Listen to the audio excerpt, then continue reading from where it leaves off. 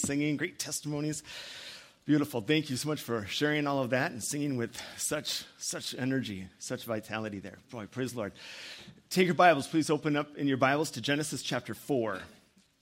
Genesis chapter 4, as we look at this panoramic view of the Bible. Normally, we're in a book of the Bible, and we're studying verse by verse. We're understanding the context and the particular person or recipient of the letter, and then all the different applications, and it's exciting. But it is good at times to pull back and just get a whole overview of what God is doing and what Satan has done and how we're involved, and I think we just get a whole different perspective. So I pray that this perspective will just be an encouragement to you, and it'll maybe put all of today's trials and tribulations in perspective.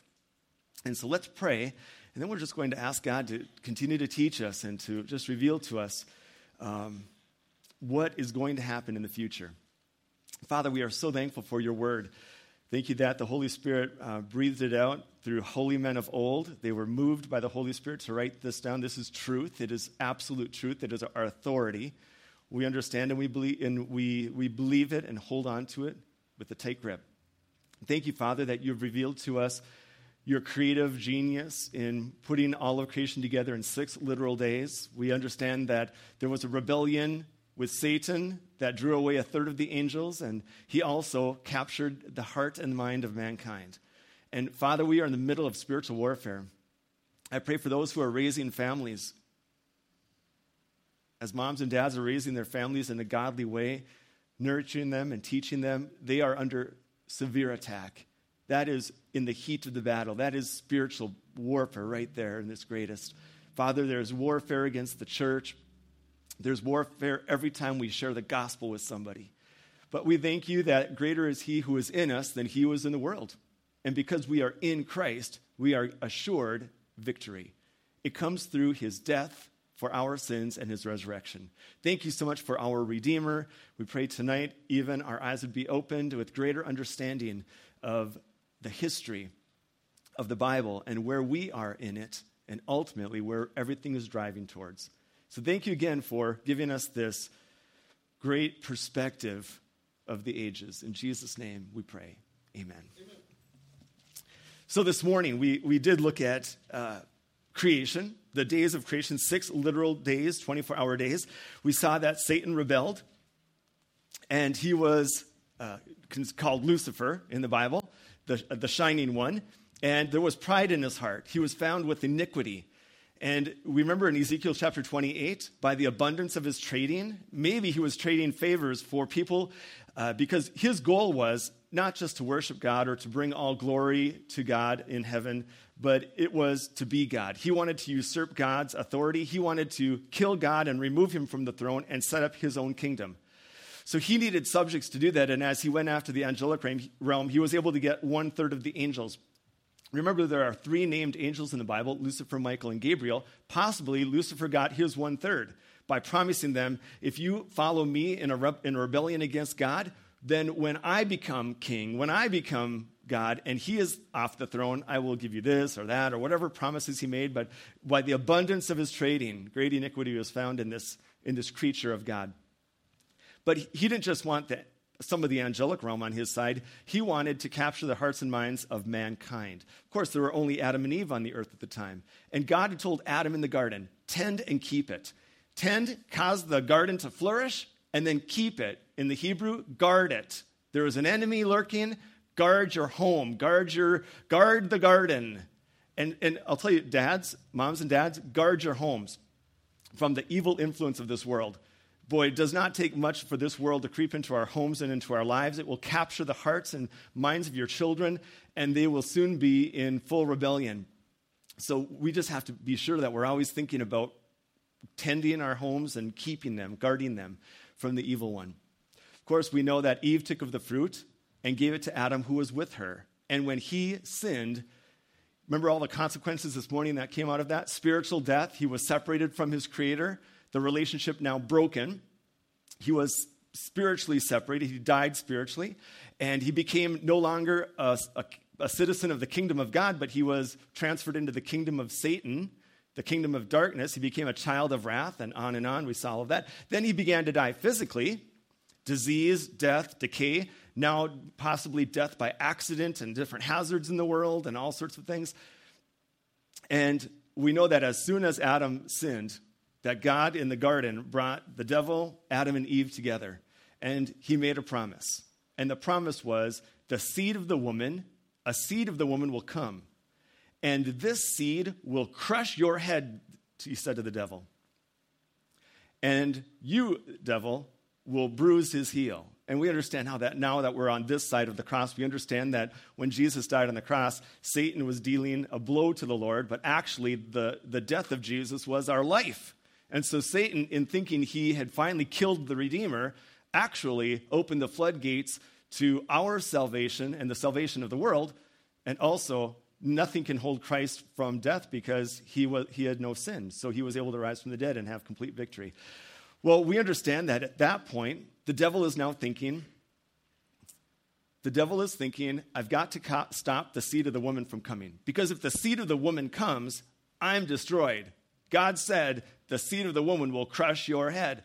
So now Satan's goal in the Old Testament is to keep that Messiah from coming, and he will do all he can. He's going to do a couple of different methods. Of course, Satan is full of schemes and methods to cause people to be blinded and to be disobedient. But he needed to stop the line of Jesus from coming. He needed to do something. He needed to find the line of Christ. He needed to stop that baby boy from being born. But also, for those who were believers, who had trust and faith in the Lord, he needed to stop their witness. He needed to infiltrate them with false teaching that would lead to evil behavior, so God's truth and witness could not be propagated. He needed to stop the truth of God from going out, and he needed the Redeemer to be killed. And so that's what we see going on in the whole Old Testament. That's why in the book of Revelation, Jesus has to come back, and he has to take everything that was a consequence of the fall of man, he has to undo. He somehow has to deal with mankind's sin, and he did that on the cross. He had to pay for our sin so that we could be released from that spiritual death and be brought into spiritual life. He then has to restore this earth, which is under the corruption, Romans chapter 8. And he's got to restore the animal kingdom back to its peaceful state. So he's basically doing all of this, and it's going to all take place in the book of Revelation in the future. Right now, we're just preparing before the battle. The big battle is coming. And remember what I said about the overview of Revelation. Here's how I look at it. Keeping this whole battle theme in mind, chapter 1 of Revelation, we're introduced to the commander, the risen Lord Jesus Christ. In chapters 2 and 3, there's like rally letters to the churches because we're his ambassadors. Our home is in heaven. Our citizenship is there, but we're ambassadors behind enemy lines. And so we're residing here as strangers and pilgrims, and he's going to encourage us with 7 letters. And then, right before the battle rages, he pulls the ambassadors home. He takes them home, and so we're going to be raptured before that, end of chapter 3, beginning of chapter 4. And then, as in all ancient battles, music would be prepared. So there's going to be music prepared in Revelation chapter 4 and 5. Battle plans are drawn up. There's a scroll with 7 seals and 7 trumpets and 7 bowls. So the battle plans are drawn up. And then chapters 6 through 19, we watch the battle unfold as it's raging on this planet. Chapter 20, the commander physically comes back to earth and he conquers the enemy and sets up his kingdom. Chapters 21 and 22, it's eternal life with our king. What a book of what's going to happen. So right now, we're towards the end of the church age. We don't know when, but it's coming. And we need to be ready. We need to be prepared. We need to be witnessing. We need to be living righteously, living for Christ. And that's the goal. So take your Bibles, Genesis chapter 4. The promise of the seed of a woman has come, and the devil's watching. Chapter 4 says this. Okay, I have just a few points. We're going to cover about 2,000 years in tonight's text, the various texts, all the way to Abraham, Genesis 12. Here we go, chapter 4. Now Adam knew Eve, his wife, and she conceived and bore Cain, and said, I have acquired a man from the Lord. I have acquired a man. I think, and I could be wrong, but I'm thinking Adam and Eve have their baby boy, and she's holding Cain, and she names him acquired. God gave me a man, not a baby boy, a man. I think Eve is thinking, this is the Redeemer. This is the seed that was promised. And he's going to grow up and be a mighty man, and he's going to kill that serpent in the garden. He's going to find that serpent someplace. He's going to kill the serpent, and it'll just, then everything's back to normal like it used to be in the good old days. All right, little does she know. She also has another child, Abel, and the 2 boys grow up. But Cain is bent toward evil. He has a bent in rebellion. He has a bent because of his sin nature that is opposed to God. And Adam, or Abel, then it seems has a soft heart. Because here's what the scriptures say. Verse 2, she bore again, this time his brother Abel. Now Abel was a keeper of sheep, but Cain was a tiller of the ground. Nothing wrong with either occupation, by the way. Nothing greater about being a keeper of sheep than being a farmer tilling the ground. Verse 3, in the process of time, it came to pass that Cain brought an offering of the fruit to the ground to the Lord. It could be this. Satan's getting into Cain's thoughts, just like Satan did with Eve. Remember how 2 Corinthians, Paul says, I fear lest the serpent will tempt you and cause you to think wrong about the gospel, just like he did regarding Eve. The devil's got this trick, and I think he might have been saying to Cain, God is way too demanding. He wants a blood sacrifice. He wants the death of an animal for you to meet with him. Boy, he is so strict. He is so harsh. What's wrong with your vegetables, Cain? You do a great job, and they're beautiful. You just bring those to God, and if he doesn't like it, that's his problem. You see, Satan is already trying to destroy the human race, to destroy any possibility that the Redeemer would come. So sure enough, Cain offers fruit of the ground to the Lord. Verse 4, Abel also brought of the firstborn of his flock and of their fat, and the Lord respected Abel and his offering, because God had already instituted every sin requires a death. If you sin, in order to approach God, there has to be a death substitute. You have to bring a substitute, and an animal substitute was only temporary, but it was sufficient just to show my sin requires the death of an animal. So God respected Abel's, but did not respect, verse 5, did not respect Cain and his offering, and Cain was angry. So you can already tell his heart has been turned to the wicked one, to Satan. And now, verse 8, now Cain talked with Abel, his brother, and it came to pass when they were in the field that Cain rose up against Abel, his brother, and killed him. Can you imagine that day? Mom and dad, Adam and Eve, are saying, hey, Cain, where's your brother? He's late for supper. I don't know, Mom, I don't know. Am I supposed to keep track of my brother? I don't know where he is. And they're going out and they find some fresh dirt in the field, and then they realize this is what our sin has done. Our sin against God, simply eating a forbidden fruit, simply transgressing in one little area, the command of God, has brought upon violence and murder in our house. And they have to pull out the body of Abel from the ground. Can you imagine looking at his life? They've never seen a human body dead before. I think Satan is getting into Cain's heart saying, kill Abel, because out of Abel, if Abel's not the Messiah is going to come out of Abel. Kill him right now and let's get this over with. So then the Redeemer can never come. Verse 9, the Lord said to Cain, where is Abel, your brother? And Cain said, I do not know. Am I my brother's keeper? The word keeper, shepherd. Am I my brother's shepherd? Am I supposed to care for him and watch over him? What are you asking of me? Boy, Satan's desire is just to keep the Messiah from coming, and he can have Cain kill Abel. What does God do? God raises up another man, another boy. His name is Seth. And at this point, I think Satan is now thinking, wow, every time I try to kill somebody who is either the Messiah or going to be the Messiah, God's just simply going to raise up another man. So I need to infiltrate the whole line with apostasy. So in chapter 4, we get Cain, who is just a godless man. By the way, 1 John chapter 3, verses 10 through 12, say that Cain was of the wicked one in committing this first murder. So Satan is a murderer from the beginning, and all he wanted is violence and death. He'll do anything to keep the Messiah from coming. And we know Cain's heart was captured by the devil. Well, now Cain's producing a godless society, and they brag in chapter 4. They brag about all the things they do. Some of his relatives made tents and held livestock. Some made flutes and other entertainment. So their whole idea was, let's have a society without God. We can have tents and livestock and entertainment. We don't need God. We don't want God. All right? And boy, if Satan could have that whole line thinking that way, nobody would ever leave his kingdom and be transferred into the kingdom of the Lord, because they are so godless.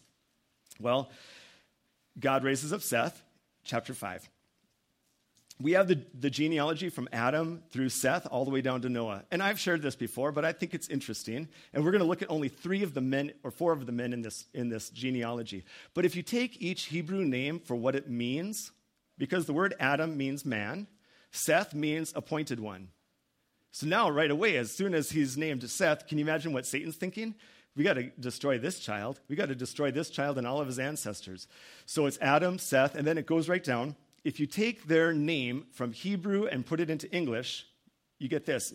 Adam means man. Seth means appointed. Enosh means mortal. Somebody who's sickly, very sickly to death, mortal. Down in verse 12, Canaan means sorrow. Verse 15, Mahalalel. El means God. Mahala means the blessed God. So Mahalalel means the blessed God. And then you have Yared, verse 18. Yared, that's where we get the word Jordan. The reason we call it the Jordan River is it starts high and it descends all the way down to the Dead Sea. A constant descent all the way to the Dead Sea. So Jordan means to descend, Yarden. So Yared means shall come down. So you've got shall come down. Verse 21, Enoch means teaching, one who teaches. Verse 25, Methuselah, Met means death. Methuselah means his death shall bring. Verse 28, Lamech, like Lamentations, gets the idea of despairing, grief beyond measure. And then Noah, Noach means comfort, means to be comforted. So you say all those names, you get man is appointed mortal sorrow. We've sinned unto death. The blessed God shall come down teaching. That's the Messiah, the Redeemer. His death shall bring, his death on the cross, is going to bring those who are despairing comfort. So here you have the whole gospel in chapter 5 laid out through Seth's genealogy. But we've got Seth. Let's take a look at the seventh one from Adam. Verse 21, Enoch. I love Enoch, not just because he was raptured, but there's something very special about Enoch. Take your Bibles, and remember, he's only the seventh generation from Adam. Take your Bibles, go with me to the book of Jude, verses 14 and 15. Go to the second to the last book of the New Testament, Jude, verse 14 and 15. I can tell you what Enoch was preaching back in the days when he was walking here on this earth, prior to the flood. Now remember, Satan's kingdom is one that only offers grief, frustration, evil, and ultimately death. And ungodliness just pours out of his kingdom. And the seed of the woman is coming. They just don't know when. Verse 14. Now Enoch, Jude 14, Enoch, the seventh from Adam, prophesied about these men also, saying, Behold, the Lord comes with 10,000s of his saints. What does Enoch already know? He's only 7 generations from Adam. He knows the Lord is coming. He knows God has to come. The seed of the woman has to be deity. The Lord is going to come. And here's what else he knows. He's not coming alone, but with 10,000s of his saints. But why is he coming? Verse 15, he's coming to execute judgment on all. That's the book of Revelation. The Lord coming with 10,000s of his saints. He's going to execute judgment on all, to convict all who are ungodly among them of all their ungodly deeds which they have committed in an ungodly way, and of all the harsh things which ungodly sinners have spoken against him. That's a message. That is a message for our day. We need to warn the world that the Lord is coming. He's going to come with 10,000 of his saints, and he's going to execute judgment on this whole planet. And if they are not in Christ, if they have not trusted him, and they remain in the kingdom of Satan, they will be brought to the lake of fire ultimately. That is, if my neighbor's house was burning down, I would not just walk by and say, well, I certainly hope they get out if they get the chance. My neighbor's house is burning. I want to run over there, and I want to run in and grab them and pull them out. And we have people that are driving by our church. They're working by us. They're at the grocery stores by us. And they are blinded, and they're in Satan's kingdom. And unless we explain the good news that there's way out, and then as God takes the blindness off and they trust him, there is no other hope for them. We realize that, right? God is going to come back. So can you imagine Enoch already knew this? The Lord is coming with 10,000s of his saints to execute judgment on all, to convict all who are ungodly of all their ungodly deeds. Wow. What a message. So Enoch has a baby. His name is Methuselah. And what do we know about Methuselah? Oldest man in the Bible, 969 years old. Why was he so old? I think because he is a picture of God's grace. I think he should have died at 849 years old. Because when Methuselah was 849, God told Noah, 120 years and my spirit will not strive with man anymore. God says, I'm going to give only 120 more years for people on earth. So maybe Methuselah should have died there, but his death is going to bring the flood. So if you take the genealogy of chapter 5 and you do all the numbers, when Methuselah is 369, Noah is born, and 600 years later, the flood comes, 969. So the very year, possibly the very day Methuselah dies, the ark is closed, and the floodwaters just plummet this earth into a great judgment. No wonder why it says when Methuselah, look at chapter 5 again, verse 22, after he begot Methuselah, Enoch walked with God. After he begot Methuselah. He must have known when my child dies, God is going to bring judgment on this earth somehow. With 10,000s of his saints, he's going to execute judgment. I need to be ready. And he just began to walk godly. And then the Lord raptures him, takes him home without a death. So Methuselah pictures grace. Enoch pictures the church being raptured before the worldwide judgment, which is called the tribulation. And then Noah in the ark, he pictures Israel in the tribulation. The believers that are of Israel are safe in the midst of the tribulation period of worldwide judgment. So that's Enoch. But look at Lamech, verse 28. Lamech lived 182 years and had a son. He called his name Noah, saying, this one will comfort us concerning our work and the toil of our hands because of the ground which the Lord has cursed. Incredible. Lamech must have thought, this baby boy is the seed of the woman. He's going to give us comfort from the cursed earth. He is going to be able to rescue us from this terrible curse that has come upon us from the sin of our relative Adam. So maybe Lamech was thinking, this is the Messiah, this is the Redeemer. I don't know, but that's an incredible statement. And then the Noah comes. Now, Satan realizes he's got to stop this godly line. He's got to stop the Messiah from coming. So it's not working just to bring apostasy and godless living, because God can simply have a Redeemer come in the midst of all that. What he wants to do is infiltrate the whole human race. Take your Bibles, go with me to 2 Peter chapter 2, and then we'll be back in Jude in just a moment. 2 Peter 2. In Genesis 6, it says that the sons of God came to the daughters of men, and they produced the Nephilim, these great men of renown, these giants in the land. Now, I don't believe that the sons of God were Cain's line, godless, and the daughters of men were the ladies in Seth's line, and the two of them got together and produced a godless breed, because they wouldn't produce giants, these men of renown, these great giants. There had to be something strange that was happening. I think the sons of God are fallen angels, and I think the daughters of men are just the human daughters of the line of Seth, but also of the human race. And the fallen angels came down and cohabited with the women and produced children. And the children, almost demonic, they were Nephilim. They were giants. Satan was trying to corrupt the human genealogy so the Messiah could never be born. Because if he can contaminate everybody on the planet, how could the Messiah be born? How could the Redeemer, the seed of the woman, be born to crush his head? Here's what 2 Peter says in chapter 2. Verse 4, for if God did not spare the angels who sinned, I think a very particular sin, he didn't spare them, but cast them down to hell, that's Tartarus, this darkness of chains, but cast them down to hell and delivered them into chains of darkness to be reserved for judgment, and did not spare the ancient world, but saved Noah. So they're an example of God bringing judgment on a group of angels who sinned. Go now to Jude, just a couple pages over. Please go to Jude and take a look at verse 6.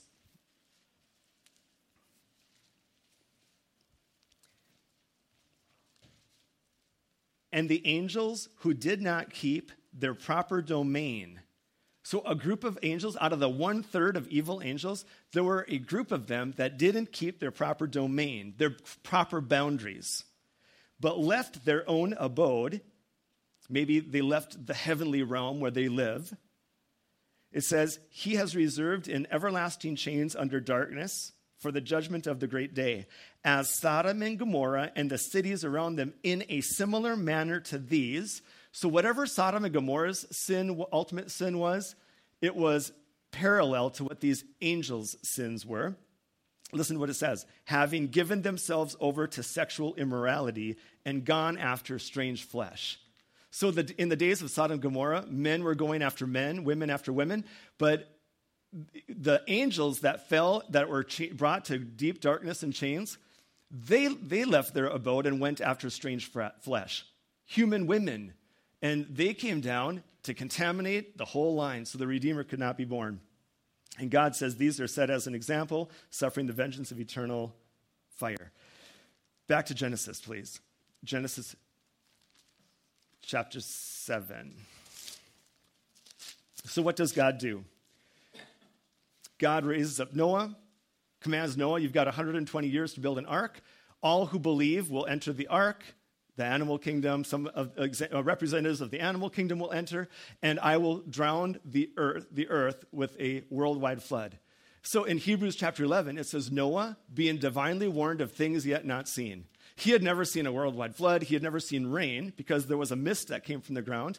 So Noah has to preach for 120 years while he's building the ark and tell people there is going to be a worldwide flood. Water is going to break forth out of the heavens, and this entire planet will be drowned with water. And what is everybody saying about Noah? You are a fool. We don't understand. Rain, you're making this up. We've never experienced rain. We've never felt it. And Noah's like, take it by faith. God is going to come and bring judgment on this earth. Why is God going to bring a worldwide flood? So that he can cleanse the whole human race from this demonic angel infiltration. And so Noah preaches for 120 years. And every hammer blow and every piece of wood that he puts onto the ark is a statement saying, I believe in God. I believe in God. It was also a warning to the whole world. You must believe or you will perish. Now, how many people believed when the flood came? 8. Noah, his wife, his 3 sons, and their 3 wives. That's it. And possibly, I've heard some numbers like the population of the earth in the days of Noah, because it's 1,600 years after creation. So you have 1,600 years of a lot of multiplying. There could have been millions, if not billions, of people on the earth. And Noah, after preaching for 120 years, has 8 that would believe. As it was in the days of Noah, so it shall be in the days of the coming of the Son of Man. I do think that the believers will be less and less on the earth. God's always going to have his remnant. Boy, talk about a remnant, 8 people. And when that door swung shut, there was one door, picturing Jesus as the one door into heaven, and the ark being a place of safety in the midst of a judgment. So if we're in Christ, all that wrath of God has been poured on Christ on the cross, but if we're in Christ, we're safe from the wrath of God. When the flood waters broke open and that ark began to lift off the earth, how many people believed the message? Everybody. But it was way too late. They could not enter the ark, and they perished.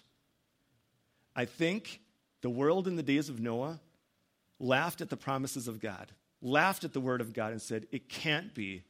And I wouldn't give a nickel for that. But as soon as that water got up to their necks, or maybe they just died in the deluge because it came so quick, who knows? I bet they would have said, one promise of God is worth 10,000 worlds. You know, we've got the Word of God and all of its promises, and sometimes we just don't think it's a big deal. But in the future, there's coming a day when there is going to be such catastrophe on this earth that people will say, this one promise is worth 10,000s of these earths. Listen, our heart has to break for the men and women around us that are blinded. They don't know the truth. I talk to them all week. They don't know the truth. They don't love the truth, and they will perish. It's our responsibility to get out the message. Now remember, if we give the message out and somebody is born again, they are out of Satan's kingdom and they're brought, Colossians 1:13, into the kingdom of the Son of his love. And Satan doesn't want that. So every time you give the gospel, every single time, you are waging spiritual warfare. You are infuriating Satan and his 1/3 of angels that are floating around and doing their deeds. You are absolutely making them furious. That's why we don't do it. That's why we do not witness. It's not that we're just too afraid or we don't have time or whatever. It is really, that's battle. That's warfare. And Satan wants us so complacent. He wants us sitting back saying, it doesn't really matter. It doesn't really matter. Listen, you think prayer is effective? You think prayer really matters? I think the church doesn't care about prayer anymore. I do. I think the modern church thinks, who needs prayer? That's kind of a waste of time. It's hard to concentrate. Who wants to sit around for an hour of prayer? We don't have that kind of time. No problem watching a 2-hour movie or a sitcom or whatever, easy because it's mindless and it doesn't require anything. Prayer, is hard work. Just to concentrate in prayer and to talk to the Lord in prayer. It should flow out of us. But, why is it that the church doesn't want to pray anymore? It's one of Satan's methods. If we pray, then God would hear our earnestness and he would begin to do things, and then Satan would be weakened. He doesn't want that. A church that begins to pray, it scares Satan to the ends of the earth. He would do all he can to destroy that. Do you agree with me? He doesn't want us witnessing. He doesn't want us to have a good testimony. Because if we have a good testimony, people might see something different in us and then realize they're followers of Yeshua. They're followers of Jesus. They are Christians. They are imitators of Christ. Satan doesn't want that. He wants us to look like the world and blend in with the world so nobody will ever know that we really love Jesus. Oh, he is so deceptive. And in the days of Noah, people that perished, boy, they knew we were wrong. People are dying, I think 95 a minute or something like that, worldwide, and most going to hell. They know I was wrong. I was wrong about Jesus. Well, do you know after the days of the flood, the ark rested on the 7th month and the 17th day of that month? Interesting, isn't it? So let me just throw this out to you. Just because God is so completely in control. I love this. He is in absolute control. If you take Exodus chapter 12, when God switched the years, because the years, of course, there's 12 months in a year, but the Jewish people, because of the lunar calendar, goes 13 months some years, like Adar 1 and Adar 2. But God said, I'm going to take the 7th month and make it the 1st month. So the month became Nisan. The day that the ark rested on Mount Ararat was Nisan 17. Does that mean anything to you? It should. Nisan 17 is the day, years later, that God commanded Moses to be the feast of first fruits. It had to be on Nisan on the 17th day of that month, always. And on that day, it was when you would take the first fruits of the harvest and you would bring them to the temple or the tabernacle and you would wave them before the Lord. And you would be saying, Lord, here's the beginning of the harvest. The rest is not done yet. The rest is still maturing. So we can't harvest yet, but it's almost there. And this is the ripe stuff, and there's more to come. And they would hold this up and say, thank you, Lord, thank you, because we have a little of the harvest, but you will give us the rest soon. It was just such a beautiful thing, this Feast of First Fruits. But it was also the day that Jesus rose from the dead. He rose from the dead, and he is the first of a whole bunch that will be raised from the dead. We are the rest of the harvest. We're coming. He came first. He is the first fruits, and now us, 1 Corinthians 15, right? On the 7th month, Nisan, on the 17th day, the ark, which is a picture of Jesus, rested. The word rest in the Hebrew on that verse, it says the ark rested on the mountains of Ararat. Rest means shev. It means sit. You never really would say a ship sits down, but that word is sit. So the ark sat. On the 17th day of the 7th month, the ark sat on the mountains. Mount is a highly elevated place. Heaven is a highly elevated place. Ararat, do you want to know what Ararat means in the Hebrew? It means the reversal of the curse, the reversal of the sin. Ararat means to reverse the curse. So Jesus rose up. He sat down in a highly exalted place. He has reversed the curse of sin. Isn't that phenomenal? There was no accident the ark hit the mountain on that particular day. No accident at all. Can I just do one more, and then I'll leave Tower of Babel for next week? One more is Nimrod. In Genesis chapter 10, Satan raised up a man named Nimrod. Nimrod was a mighty hunter.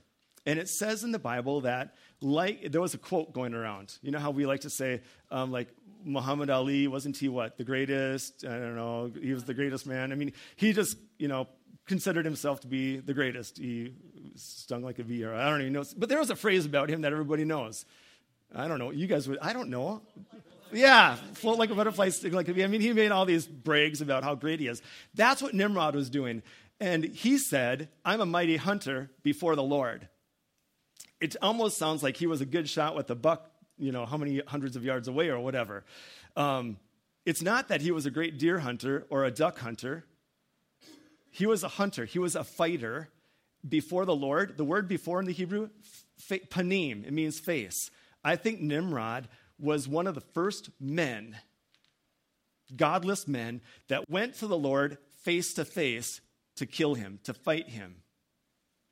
He went before the Lord as a mighty fighter, face to face, I think, to dethrone the Lord. He established a kingdom. What was the name of the beginning of his kingdom? Babel. And so when we get to Revelation and we see Babylon, the mystery Babylon, Revelation 17, it goes all the way back to when Nimrod fought against the Lord and established a kingdom. And since then, Babylon was Satan's base. I mean, he moved around different times. We'll see that in the book of Revelation. But Babylon was his city, and it's going to rise in the end. And the Antichrist will rule out of Babylon and fight against God's city, Jerusalem. What a contest. Who wins? God. God wins. He is the sovereign one. He is the eternal king. But until then, Satan's going to have his methods, and he's going to do all he can to destroy us. He will. He is working overtime. Do you think Satan knows the days of his end is drawing near? Absolutely. Revelation 12, after they war in heaven in the future, and Michael kicks him out of heaven entirely, Satan is enraged and goes to war against the offspring of God because he is angry. He knows his time is short. And I think every day that goes on, Satan knows, I don't have much time. I need to keep these people blinded. I need to keep this testimony shallow. I need to keep their time in the Word of God as slim as possible. I don't care if they read it as long as they don't obey it. And then don't let them pray. Get them distracted. Don't let them witness. Keep them self-centered. I mean, he's all over the place. He's doing everything he can to keep truth from being shouted out from the rooftop. And what are we going to do about it? Shout it out from the rooftop, aren't we? We're going to make it clear and make it known who Jesus Christ is. That's our mission. So don't forget, sure, we got battles and trials day by day, and things are overwhelming, and we got bills to pay and things to do. Don't forget, though, that we're looking at something way bigger than just my routine. Everything we're doing is either for the kingdom of God or the kingdom of the devil. We're either missionaries or we're a mission field. So let's go out and serve the Lord, all right? Let's do it. Let's serve the Lord. Father, thank you for this time and your word and just looking at these events of how Satan has worked in the past. We want to be reminded of what he's doing in the church age. And the church has been lulled to complacency. Truly, we are living in a Laodicean age where we think we're rich, but we are spiritually impoverished. Oh, I pray for strong and healthy and godly churches that are trusting your word. They're deep in prayer. They're effective in their evangelism, and they're building one another up for the work of ministry. Father, let's just continue to love you and serve you until the day you call this church home in the rapture. May we be found faithful and consistent, loving one another. May we have so many opportunities this week to hand out a gospel tract or to have a conversation with somebody about Jesus and what he has done for us. And even if we could just share our testimony about our salvation, wow, how impacting. We could impact 100 people this week that maybe have not thought about Jesus or heard about him for a long time. So give us those wide open doors and allow us to get in the midst of the battle. But Father, we want to be fully clothed with your armor. We want to have the shield of faith. We want to have, we don't want any part of our heart or life exposed. So Father, as we trust you, do this for us. Do the work. You've given us the energy and the will. We just need to obey. So keep us faithful and pure. We just love you, Father, so much. We know Christ wins in the end. We just long for that day when it begins. Come, Lord Jesus. Come quickly. Amen. All right, well.